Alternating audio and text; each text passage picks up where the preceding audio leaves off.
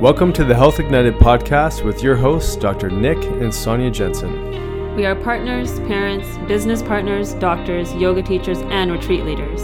We promise to bring you real conversations to awaken and ignite your potential to live your best life possible. Join us each week as we dive into topics varying from brain health, biohacking, hormones, and longevity, to relationships, parenting, meditation, and more. Together, creating community and building stronger foundations for the generations to come. Hey, what's up, everybody? Welcome to an episode of Health Ignited. We're here with two incredible individuals, doctors, parents, actually in New Jersey, a different part of the world than us, but obviously we're all under this one roof, so to speak, in the times that we're in. And we've had the pleasure of getting to know these doctors through a mutual coach, Dr. Dan Pompa, and over the years we've learned so much from these guys, and they're actually the ones who got us into HBOT just from a lot of their study. And so this is actually Dr. Jason, and I'm going to say Dr. Melissa Saunders' book too, because obviously it must have been somewhat of a teamwork. Oxygen Under Pressure, amazing book that helps people understand oxygen as a nutrient in so much more detail. So we're going to get into that and a whole lot more today on the show. And so Jason and Melissa Saunders, thank you so much for being here. We look forward to chatting with you more. And maybe Sonia wants to say a few words of just how she's gotten a chance to get to know Melissa in more detail. And yeah, I mean, they're some of our favorite people in the world now, and just watching them and seeing them grow the last couple of years has been amazing. It's inspiring, and they have 3 amazing kids, and just so watching them balance life with children, parenting, and growing an amazing business and helping the world. So I love her. I mean, she's like, yeah.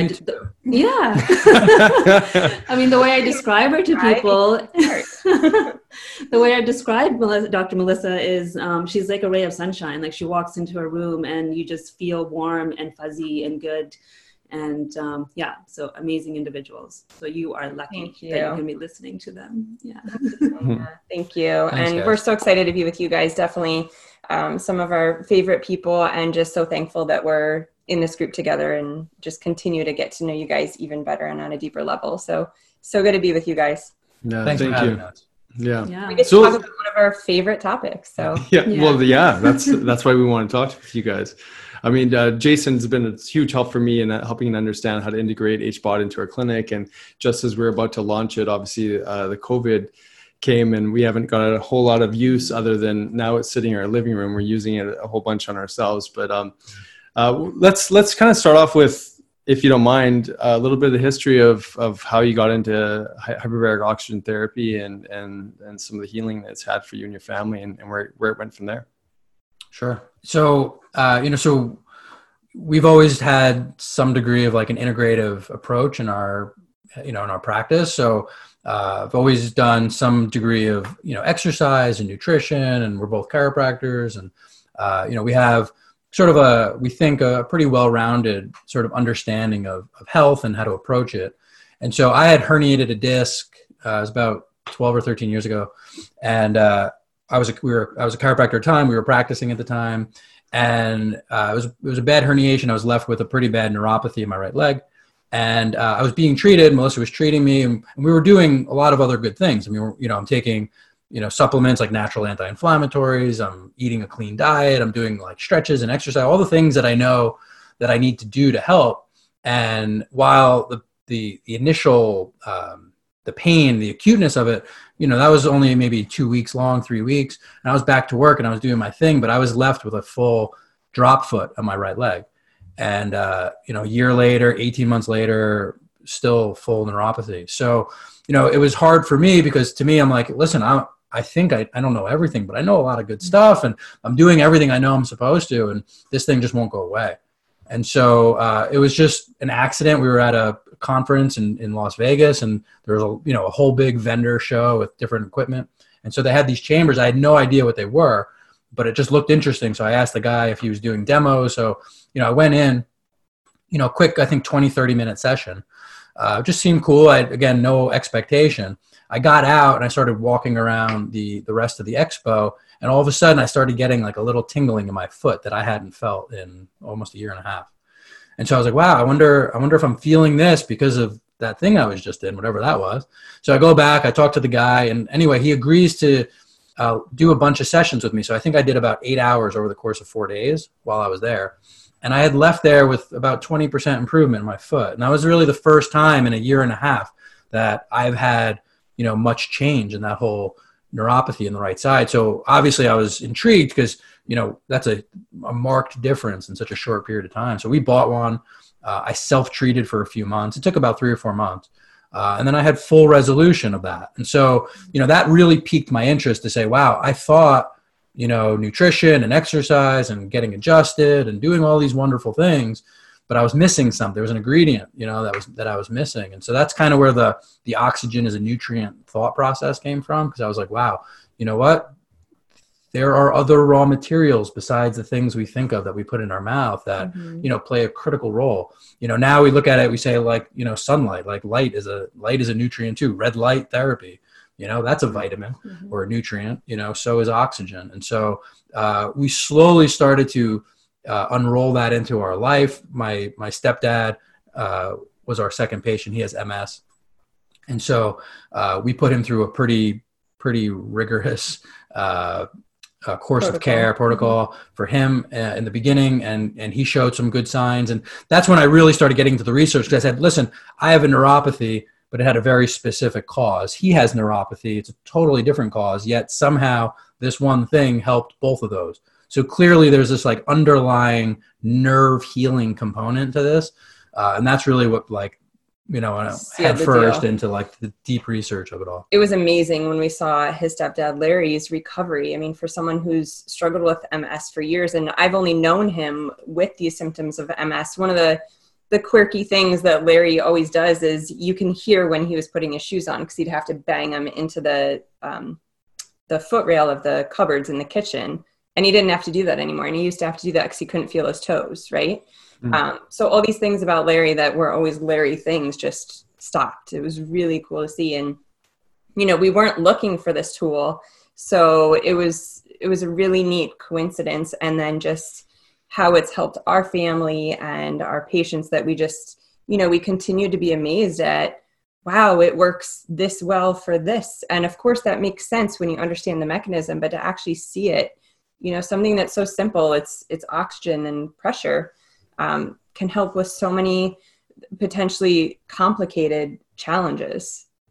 So we're just really thankful that we kind of stumbled across it at that conference and, brought it into our lives. Yeah. Just got a quick question about Larry. So Jason, you're someone who exercised, ate well, did the chiropractic adjustments, did everything, and it was like there's this pretty quick response. Would you say that your stepdad was in a similar scenario where he was taking care of all the other things and then this was sort of like a missing piece? Not so much. Yeah. Well, that's why I wanted to ask that, just because not everyone's going to come at this therapy with the same cellular environment. So if you could kind of speak to that a little bit. Yeah, that's a good point. I mean, I think and just speaking globally about it, there are people who come in and we try to put all those pieces together, right? And then there are people who really only want this or only want that, maybe more of a passive experience for some people. Yeah. So, I mean, and I think his MS, I think, is very toxicity related. He used to run a company with those 55-gallon drums filled with God only knows what from God only knows where. And so a huge trucking company that only took care of like literally toxic waste. Like that's what he did for a living. So, he was coming to it from that. And over the years through my mom, right? Cause he won't do anything on his own. So like, I'm like, Mom, you got to give him this. Mom, you got to give him this. And so like we were turning over some of those pieces over time. So, it wasn't like starting at zero necessarily, but, I think people's response to this has to do with obviously the severity of the case that they have, the length of time that they've had it. And then of course, and we don't always know this, but all the underlying facets of things that kind of accumulated in their body over time to lead them to that place. So, how many of those pieces can we start kind of peeling away at, and how many will they allow us to peel away at one time, and how quickly and how aggressively? All of that plays, I think, a huge role in people's experience and outcome with this.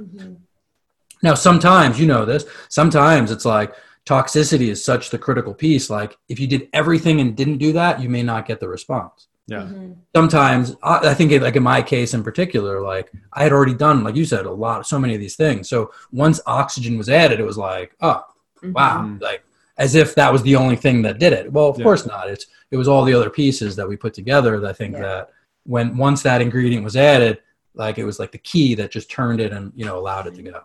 Yeah, I think that's a huge point because there's so many people that want that quick fix, or they hear something about oxygen, or they hear something about red light or vitamin C IV or whatever it is, and they think, okay, that's the thing that I have to commit to get to where I want. But there's more to it. There's more layers. Yeah. And Melissa, I know you have your own personal story too with Lyme, and the shifts that you went through with that. So maybe if you can speak to that a little bit and how oxygen has helped you in that realm, and also some of the other things that you did, because of course, like you guys are talking about, there's multiple layers to healing, right? Yeah, I'm sure you'll help me through, because sometimes I get mixed up in the details, like when you're living in it, it's a lot. It was a lot. It still is a lot at times, just remembering it. But we got a few years ago when our kids were like 5 and 3 and 1. Yeah. I think I got hit like overnight. And again, it wasn't that moment. It was a buildup of things the more I have learned, but got hit really hard with like a neurological form of Lyme. And so it got to the point where like I couldn't make the kids' lunches unless I took ibuprofen, which is something that's just not typical for me. I couldn't remember kids' friends' names. I struggled to get to work a few times, which is like 2 miles down the road from us, somewhere where I go every day. Just felt like I knew details were there, but I couldn't connect them. I could literally feel it like just missing. I'd walk out of a room and you know how you'll like forget what you're doing? Like, what did I come in here for? But it was like this would happen so easily. And I knew it was completely gone in a different way than that other kind of forgetting. Like I would forget where I was going and I knew I was never going to get back to it. So it was really scary. I'm a really pretty healthy woman, and especially with kids, it was really scary. Particularly because it was something I had never dealt with. I honestly didn't know that much about, and I had no idea how I was going to get back or if I was going to get back. And so, luckily we had hyperbaric in the office. And so I got in really quickly. Like it was probably 2 weeks that I was really bad. So I got in really quickly, and hands down, oxygen is what got me through. Detox was a big part of it as well, for sure. But I would literally feel when I was in the chamber, it was like the cobwebs in my brain were being vacuumed out. So like halfway through a session, it was like, oh my gosh, I can connect the thoughts again. So, it's been really empowering to have access to that tool and feel that tool. And now I'm at a point where we do have a home chamber. Our kids go in it. We like to have it here. I'll probably go in once a week just so I can continue to push the envelope for me. So as I got better, it was like, I didn't have a lot of symptoms, but we travel with you guys often, and those nights get late and they're West Coast and we're East Coast. Mm-hmm. So the time change and everything, then I would start to feel it. And now I've just gotten to a point where as long as I go in every so often, I can really push those limits. I can fly back from a West Coast trip on Sunday and be in the office on Monday, totally fine, push my workouts, help manage our 3 kids and our family and our business and be totally fine. So it's definitely one of my power tools that help get me back pretty quickly. I would add to that. It's like, looking back. So what other pieces played a role? Was there like other subacute infections, mold, cavitations?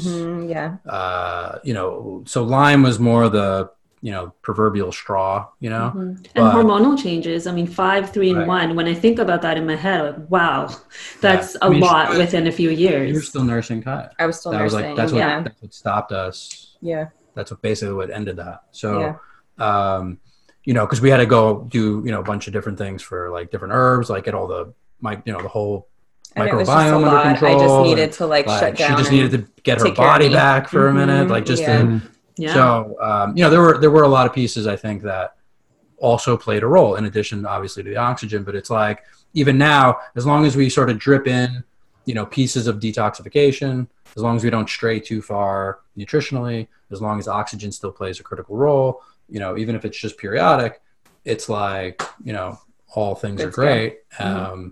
And if we let some of those things slip a little bit, things could slip a little bit. And that's just true for all of us, I think, in different ways.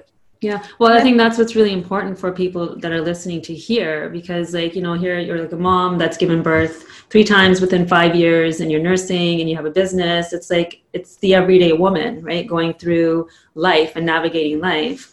And then like the bucket fills up, right? Yeah. And then there's like that one little last straw that breaks the camel's back. And the fact that there's all these different tools that are accessible to people, I think that's the best, like, or most important teaching, that there are answers. Because many families will just kind of throw their hands up in the air and be like, okay, this is the new normal. Like forgetting is the new normal, or feeling fatigued and needing coffee and wine is the new normal. But I think you guys are changing that paradigm by sharing your story. It's whether it's easy or it's not easy, simple, but it's hard. It's, you're actively making a choice to say, I know that there are answers. I've done things that make a difference. And now am I willing to really commit to that, to make that part of who we are and what we do, to make sure that we're able, so we can't just say, hey, here was an issue. We did this thing, it's resolved and it's gone. Because there's very few, if any, things in our health that are really like that.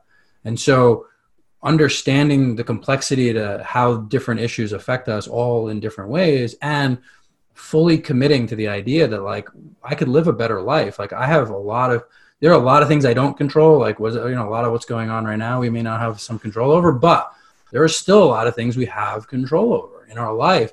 And if we dedicate the time, and the effort into controlling those things that we do actually have the ability to change, we can live that life that we want, that we deserve, that, the people listening to you guys deserve. I mean, it's just, how important is it to you? Mm-hmm. Well, and you did such a good job again in your book of sort of laying out the groundwork in the first few chapters, or the first half of the book essentially, and then you dove into oxygen. And like we were saying here, it's not just one thing; it's all these things together, and then this bigger picture of understanding there's just some core things that we need as human beings, oxygen being one of those things. So, and I want people to get referred over to your YouTube channel, because you go through so much amazing science. And I think that our conversation doesn't have to be super detailed into those topics, and we'll just refer them to the YouTube channel in some areas. But if we could just talk about, why oxygen is so important, maybe more so now than it was like 30, 40 years ago. And sort of what's oxygen doing inside of this pressurized environment, and what do you think are some of the most important pieces to putting your body under pressure to receive this higher dose of oxygen? If you kind of lay that a little bit. Was that one question? two parts. 3. Let's do 2 parts. In one sentence. Well, the first part was like, why do you think it's more important now? And then some of those things have to do with what we just talked about. But then more is like, what's actually happening to the physiology of the body when you're receiving those higher doses of oxygen to elicit a healing response. Sure. So there's a lot to that. I want to try to like sort of streamline it into maybe a single thought or two. On the surface, I don't think anyone would disagree that, we don't really, we don't die as often from things like trauma, and infection, and we've made some ground in terms of being able to maintain our health from an acute traumatic standpoint much more, let's say, today than 100 years ago or 1,000 years ago.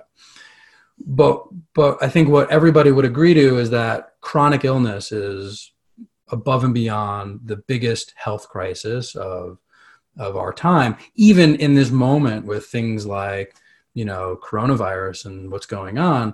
It's really the folks who have pre-existing chronic illness are the folks who are most at risk here, right? So even with an acute infection issue, it's not like the acute infection is the issue as much as all the other things that have gone on in our body and our life. So this pre-existing chronic inflammatory, chronic degenerative disease, these are the things that we see on the rise, whether we're talking about all the varieties of autism and autoimmunity or cancer or diabetes and stroke. Like, these are the things that are really ailing us. And not only is that something that affects, let's say the more aged population, but as time goes on, we're seeing these things show up earlier and earlier in the lives of the people around us. And so, your question to why is this more important now than maybe some other time? Well,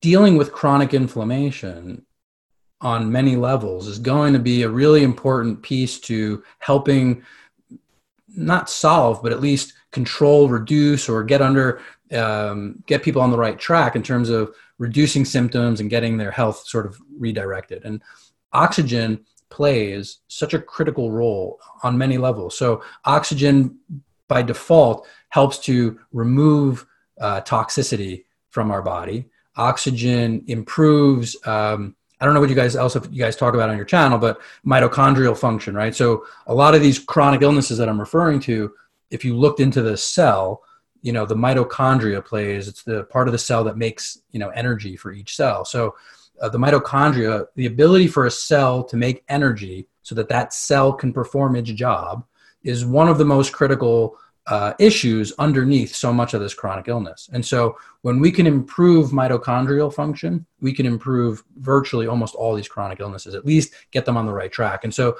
the role that oxygen plays, which is complicated, so I'll just say that it plays a role as a key piece to accepting electrons and making ATP, making cellular energy, so that the mitochondria can be upregulated, so that tissue type could be functioning at a higher capacity. So the role that all of that's playing is critical for all of this chronic inflammatory and chronic illness, plaguing us.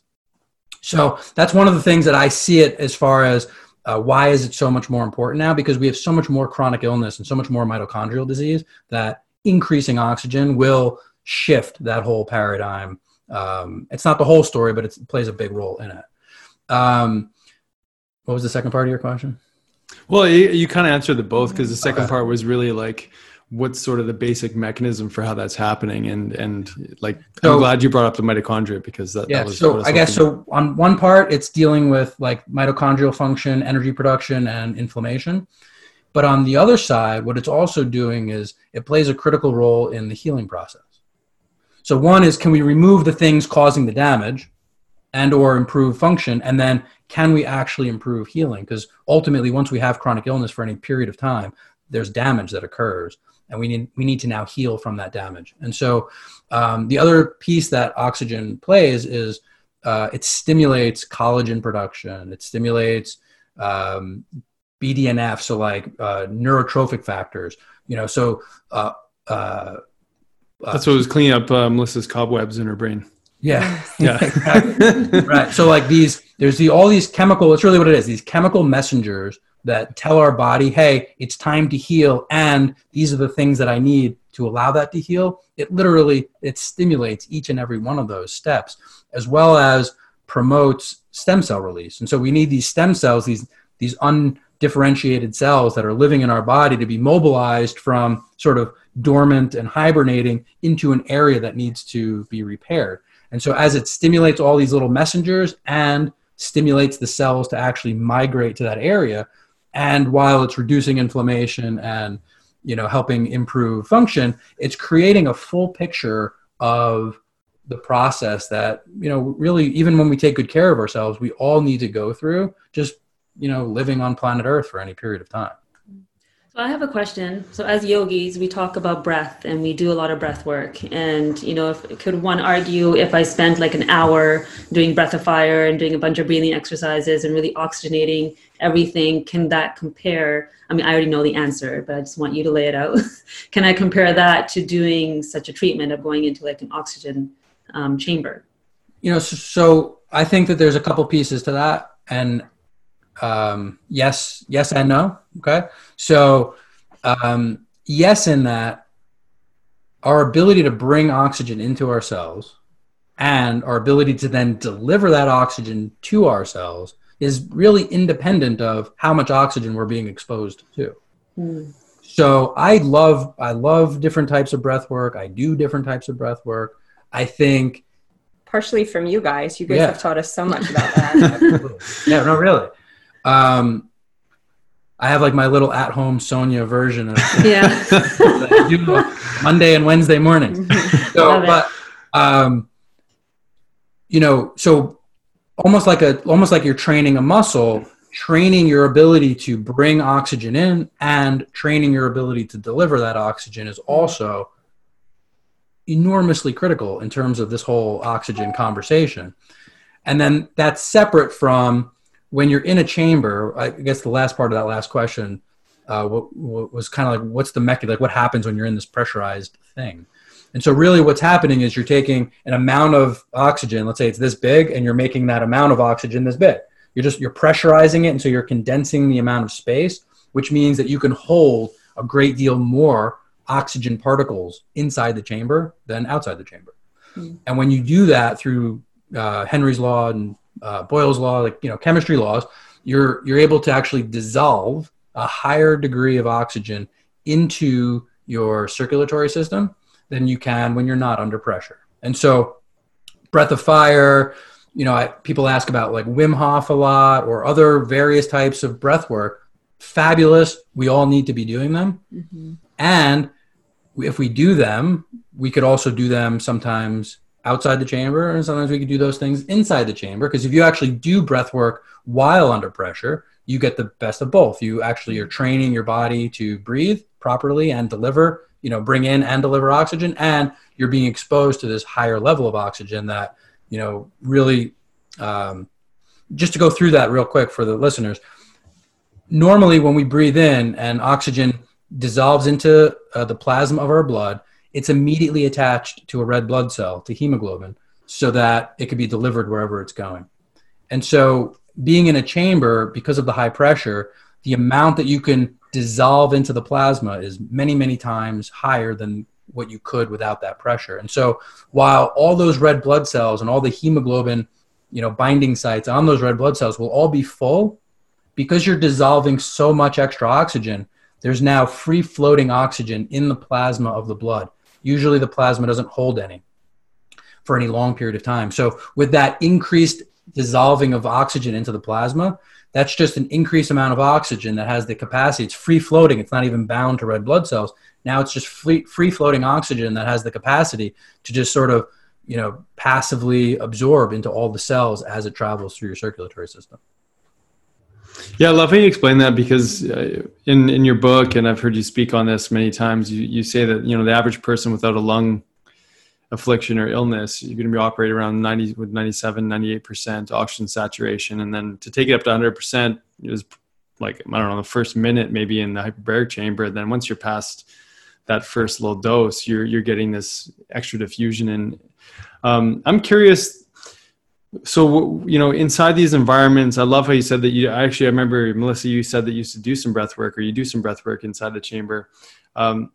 What's sort of like a recommended frequency for someone? And again, it's going to vary, I imagine, a little bit depending on what's going on. But if I was hoping you could talk a little bit about, as you did in your book, just there's different doses, just like there's different treatments for different people, but there's different ways to deliver oxygen at different pressures, times, and things like that. If you can kind of talk a little bit about that for some of the typical people that you'd put into a chamber.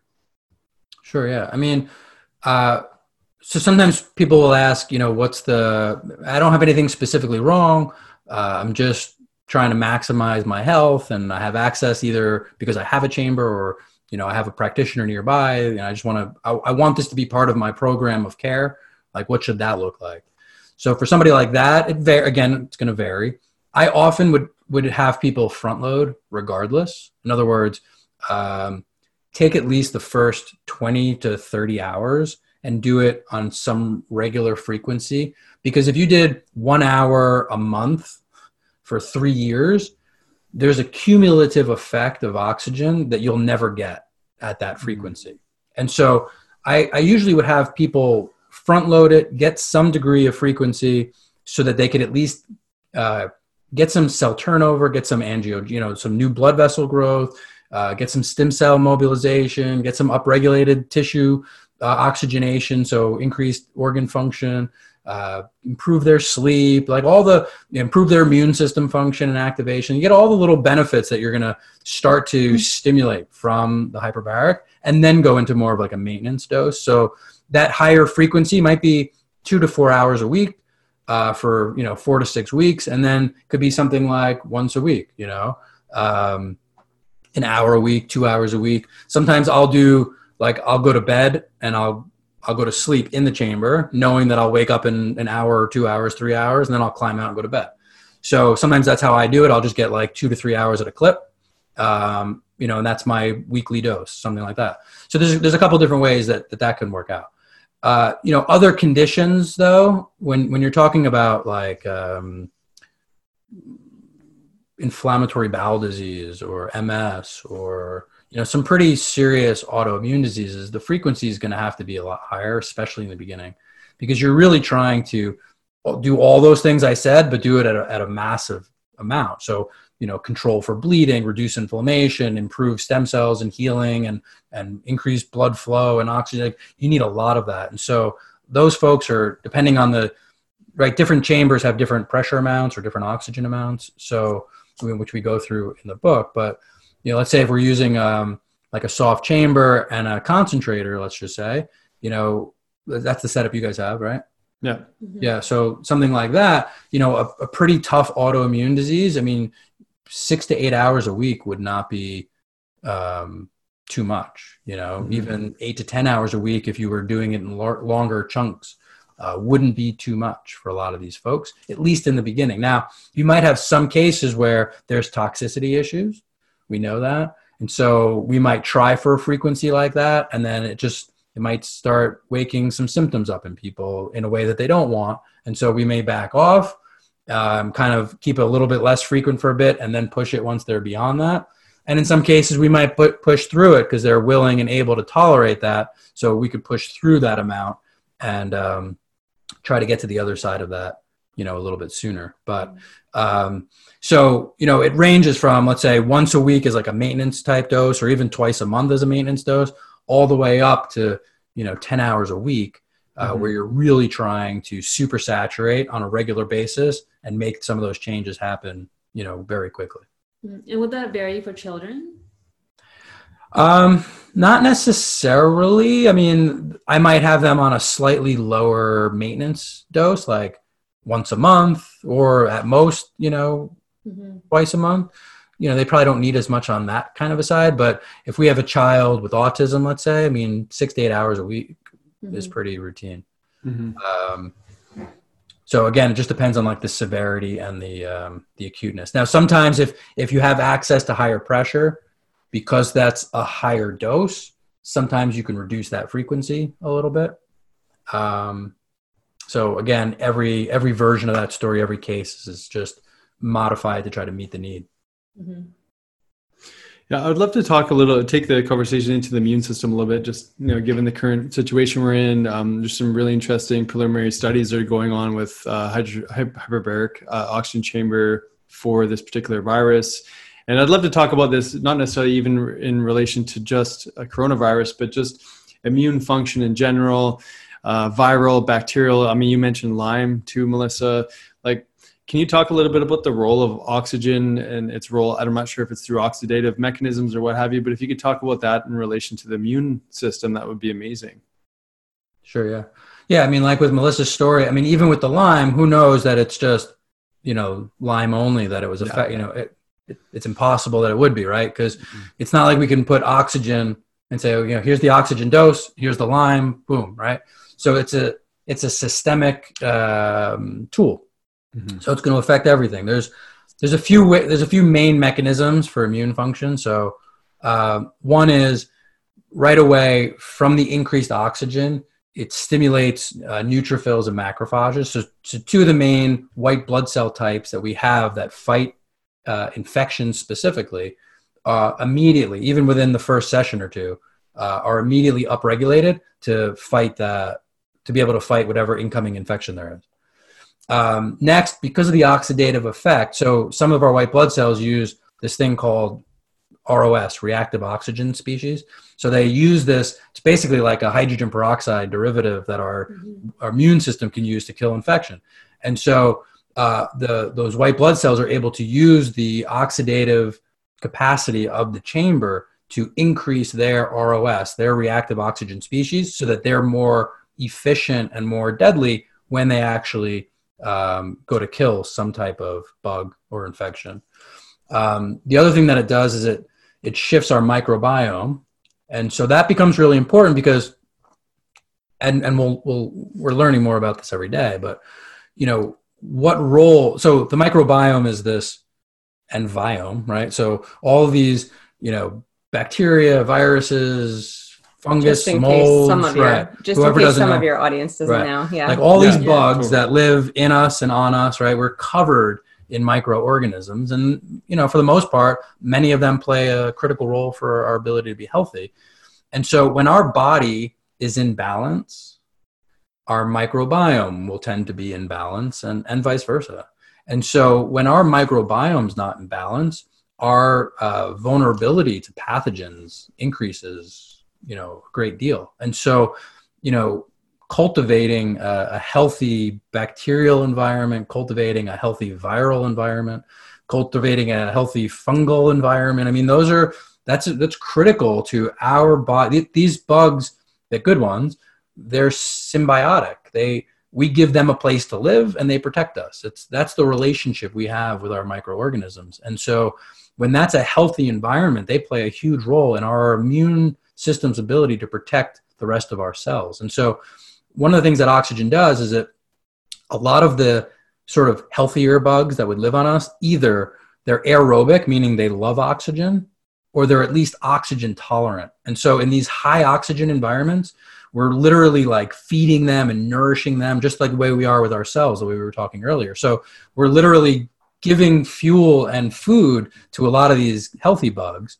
And for the most part, the majority of the pathogens, the bad guys, the unhealthy bacteria or viruses or all these things that live in and us, they're anaerobic. So they live in either low or almost no oxygen environments. And so when you add hyperbaric oxygen to the system, not only are you fueling, feeding, and nourishing cultivating that healthy microbiome, but you're actually making it very uncomfortable. And in some cases, you could even call it like a natural antibiotic. It literally helps to break down the biofilms that a lot of these pathogens live in.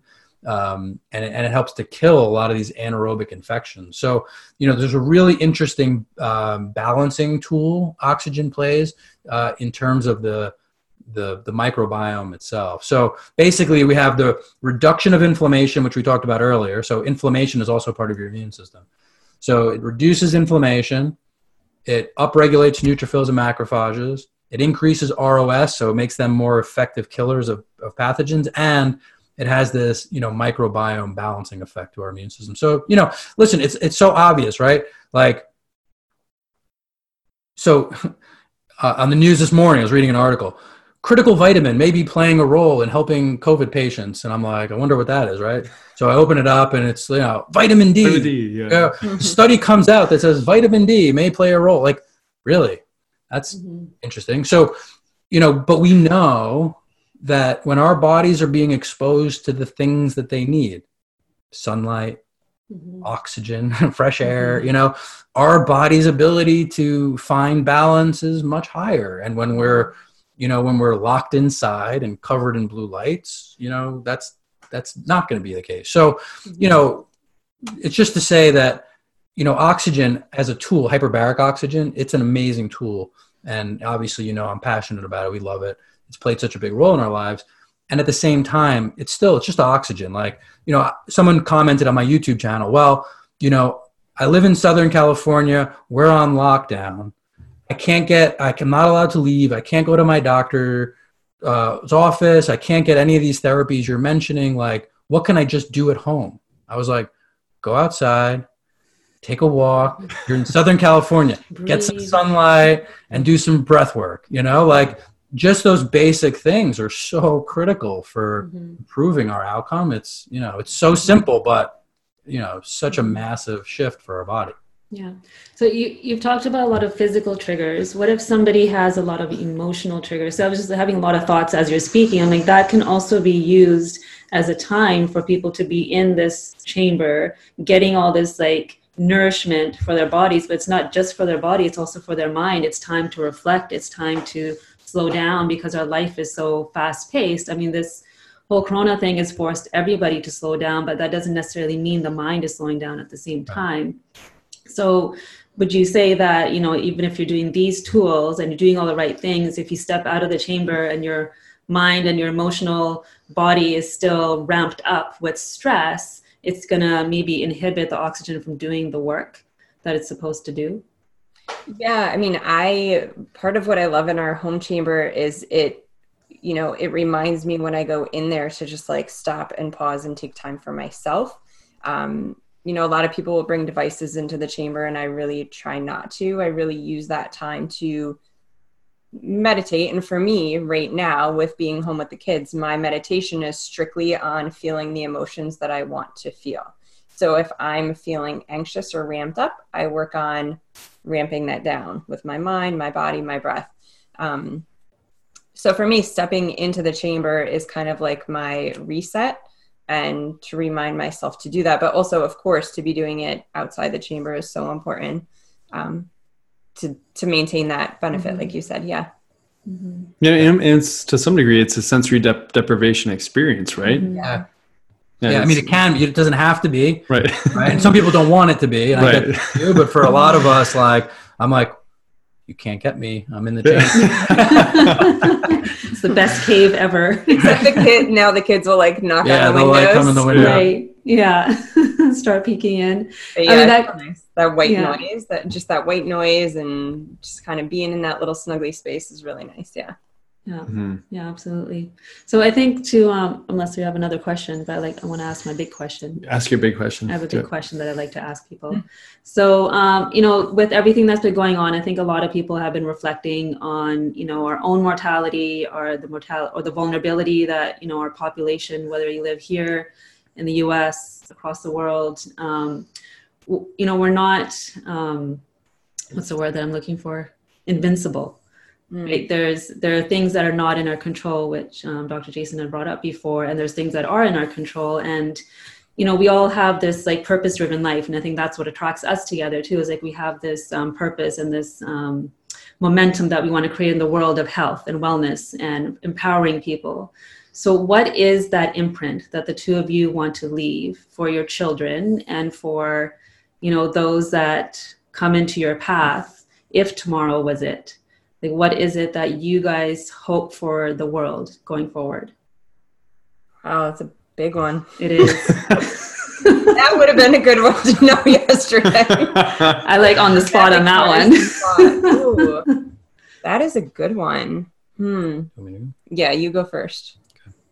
So some version of that, you know, I think that, I think doing this for a living, to me, it's this constant reminder. You know, I tell patients this all the time, you know, I don't know that I normally would be sort of as good at doing all the things I need to do for myself if I didn't have to say it 100 times a day to all my patients. Like every time I remind them to do something, it's almost like I'm reminding myself that I also need to do it. And so living and working in this space, it does allow, I think it gives me at least sort of this constant reminder. Plus, I can't tell you to do something if I'm not doing it, right? So it's like this whole like leadership piece and this whole, you know, walk the walk, so to speak. You know, it's very important to me, and in my messaging that, you know, I'll never tell somebody to do something that I haven't done or aren't currently doing. So with that, you know, it gives me, I guess, us sort of that piece. But I think this particular scenario has exposed all of us. I mean, it's exposing all of our vulnerabilities. It's exposing all of our weaknesses. Like whatever thing that like you might be like, well, I suppressed this pretty well. It's not that big of a deal. Like those are the things I think that are like coming to the surface as we're all like in home with each other all the time. You know, we're teaching our kids, we're sort of homeschooling now, on top of being parents, on top of, doing all the work stuff and videos and writing. And, so this has really, I think, exposed our vulnerabilities as individuals and as a society in so many ways. All that does is it takes me back to what I was saying earlier, which is, in all of our lives at any given time, you could always make a list, right? Here's all the stress in my life, and there's a lot of it. And, I always tell people we have to focus on the things that we have control over, right? Because if you take all the stress in your life and you look at all the things you have no control over, which there's plenty to put on that list, it just makes us feel more overwhelmed. It makes us feel more vulnerable. It makes us feel like we could never do anything to change any of it. And that only further deepens the hole, that stress hole.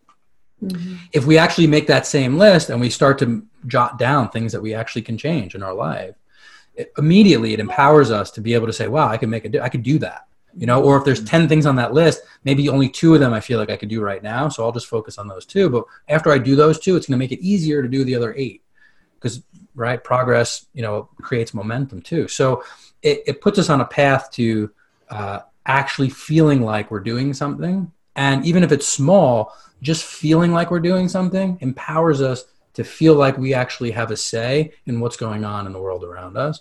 And I don't honestly, when I wake up in the morning, I could watch the news. I try not to watch too much, but I could watch the news now and I could feel like I could take it in without absorbing it because it's just information. It's somebody else's opinion and it's just information and I'm just going to get what I get out of that, but I'm not going to take it on and live it in my life because I'm too busy doing this other thing that's really important for me or Melissa or my family. So I need to focus on those things. And so, I think just choosing. Our brain can only really focus on one thing at one time. And if we allow other people to dictate what that is, we're going to have a hard time making progress. And if I choose what it is, and I actually choose something that's, empowering me or something that I can make a difference or I can make me feel better or improve my health or the lives of my family, I choose to focus on that because that's what allows me to continue, momentum in the direction I'm wanting to go. And I guess I would want my kids to know that. Well, they're seeing you do it. Yeah. I hope so. Right? That's a big one. Yeah, that's great. Okay. I would say that, one of the biggest things that I've learned through this and something I've been working on anyway is, really being present. And I think that would be one, something really important for me to hold in high regard if today were the last day. And then also what I would want to leave as a legacy or inspire people to do. So Sonia, definitely, our time in Sedona, I loved that time. You are definitely one of my role models and mentors. I feel like I've got a handful of really powerful women and, for so long being present was just a word to me, but that's really been part of my focus. This really last year is being present. And I think it's going to continue to be a work in progress for me, but now especially being home with the kids, and like Jay said, there's all this stuff around me that I have no control over. And some days I'm totally fine and I'm inspired. And some days I feel just defeated and deflated. And even hourly, there's times I feel that way. So really just being in the present moment, because that's all I can control or appreciate or, take from the day. And when I am present, I feel like such a better mom.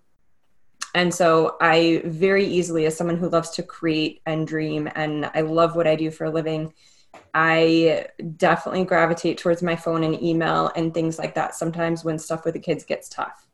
And it's so much easier. It's a distraction. And I'm just really, this is such an intense time for everybody.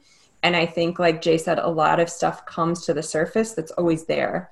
And so for me, I want to really use this time, probably a very challenging time for me, to be present. Because if I can master it now, I feel like I can maintain that through whatever our life looks like after this. I love that.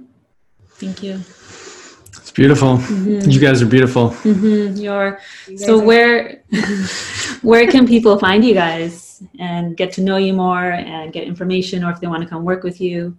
Yeah, definitely our YouTube channel is a really good resource for people. So the YouTube channel is just HBOT space USA. Our website is hbotusa.com. So again, all spelled out. And those are probably our two main spots. And the book, Oxygen Under Pressure, is on Amazon. And then, of course, how are you guys doing? How are your sweet boys doing? They're amazing. Well, when you were speaking, I was thinking, I'm, going through the same things as a mom and as, fathers too, and trying to navigate business, homeschooling, life, and all the changes. And yesterday, I just had this moment. I was telling Nick about it. The kids were in a bit of a struggle. They were fighting with each other. And, we didn't do any homework yesterday. And I was like, I got to get that in, and thinking about all these things. But then as I was watching them, my youngest was outside with me and the older one's inside. And the older one knew what he did was wrong, and because he manipulated the younger one a little bit. So he made this little cardboard toy for him kind of thing and wrote a message on it apologizing and sent it out. And then so I read it out to Soren, my youngest, and he's like, okay. So then he goes and grabs some cardboard and he's like, can you write I'm sorry too? And so then he sends him a little message, and I was like, okay, well, this is what it is. I mean, it's not the math, it's not the reading, it's none of that. It's community, it's relationship. Like, this is the legacy that we want to leave behind. It's connection. Yeah. And a big part of that connection has been lost this last little while, and it's been regained too. So there's like those two different polarities that are playing right now. And so I think just seeing that has been really, like, that shifted me. Like, watching that happen, it kind of took me out of the we're okay. We're all doing okay. Mm-hmm. Love that. We didn't get to math today, but we'll still be okay. That's right. That happens a lot, that one. Yeah. They're getting the space to learn these bigger life skills and life tools. Mm-hmm. I will say one of my favorite things about having them at home for school now is I used to feel like I'd go to pick them up from school. I'd get, our older two were in school, our youngest one wasn't, but I get both of them with all of their emotional needs for reasons that I had no idea what had happened, and I also needed to cook dinner and do the homework. And, now we have this space. And again, if I can be present and make those connections to the best of my ability that day, like, I know what's going on. I know what they need. I know when they need space or freedom or, jumping on the trampoline. It's so much easier to understand what they've been through the day. Mm-hmm. Yeah, absolutely. And that's the piece, right? It's like we do what we do to model for them so that they can navigate the world that's coming for them and create resilience inside of them emotionally and physically and mentally and all those things, so that they're ready for when they're in our shoes, hopefully taking over our clinics and doing exactly what we do, right?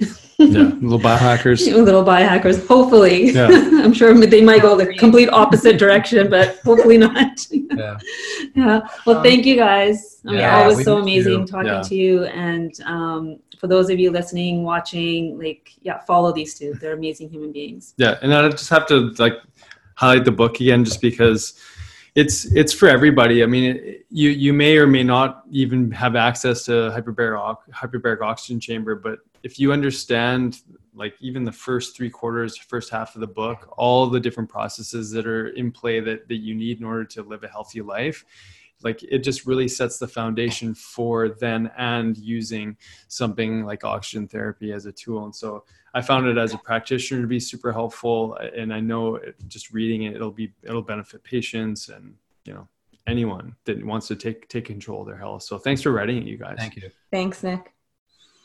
Good. That's it for now. Okay, so we'll see you guys on the next episode, and lots of love to everybody. Thanks guys. We hope you enjoyed this episode of the Health Ignited podcast. Be sure to download, subscribe, and share as we build this conscious community together. You can also find us on YouTube, Facebook, Instagram, and our website, drsjensen.com. Please note, all information on this podcast is not and should not be taken as medical advice. Please see a healthcare professional to receive the care needed. Thank you for sharing this time with us, igniting your health freedom. And welcome to the tribe.